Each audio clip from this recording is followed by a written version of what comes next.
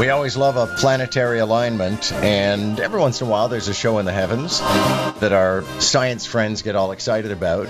And something I often come back to in all of this is the idea that in talking about something like this, maybe you decide you're going to take one of your kids out to watch this planetary phenomenon, and then all of a sudden that kid says, I want to fly into space, or I want a telescope, and I want to look at Jupiter or Uranus. In this case, it's an alignment apparently involving Mars and a full moon. And if you've noticed the moon over the last couple of nights, it's been absolutely spectacular. So to explain exactly what's going on here, we are joined by Rachel Ward-Maxwell, an astronomer at the Ontario Science Centre. Good morning. Good morning. Okay, so what are we going to see in the heavens? So tonight there's going to be the full moon, as you said, will move in front of the planet Mars. The planet Mars has also been beautiful over the past few nights and weeks. It'll appear as, it looks like a bright reddish orange star in the sky, and it's very, very close to the moon right now. And so tonight it actually zip behind the moon, and depending on where you are, it might be for a few minutes up to an hour that it will disappear, and then it will reappear again. So I think it's going to be really awesome to see, really give it that sense of celestial motion and everything moving around us. Where do we look in the sky? So the moon and Mars are in the southeast around sunset. So Mars is at opposition right now. That means it's opposite the sun. So as the sun sets, Mars rises, and that means it's going to be at its best and brightest to see. And so if you look towards the east, you'll see Mars and the moon rising. And then around 10:30 tonight, that's when Mars will start to hide behind the moon, more towards the southeastern sky. Okay, does this qualify necessarily as an eclipse, or is it something else?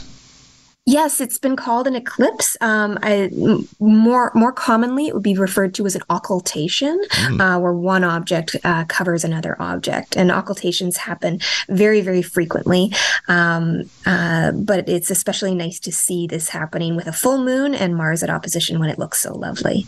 In my introduction, I was talking about kids becoming preoccupied with all kinds of things in their childhood. And in this case, it might be everything that happens in the heavens. Did that happen for you? I really love to look up at the night sky, really learn about the constellations. I think for a lot of kids, seeing things with their own eyes before they get to look at an object through a telescope, things like the moon, a meteor or a shooting star, an eclipse, like those can be really formative moments for someone to really get excited about space and astronomy. And for an event like this, you can see it without the need of binoculars or telescope, but definitely if you have a telescope, I encourage people to take a closer look. Okay, there's another thing happening in space, and that's the Artemis moon mission. Where are we on that? It's been orbiting the moon, hasn't it?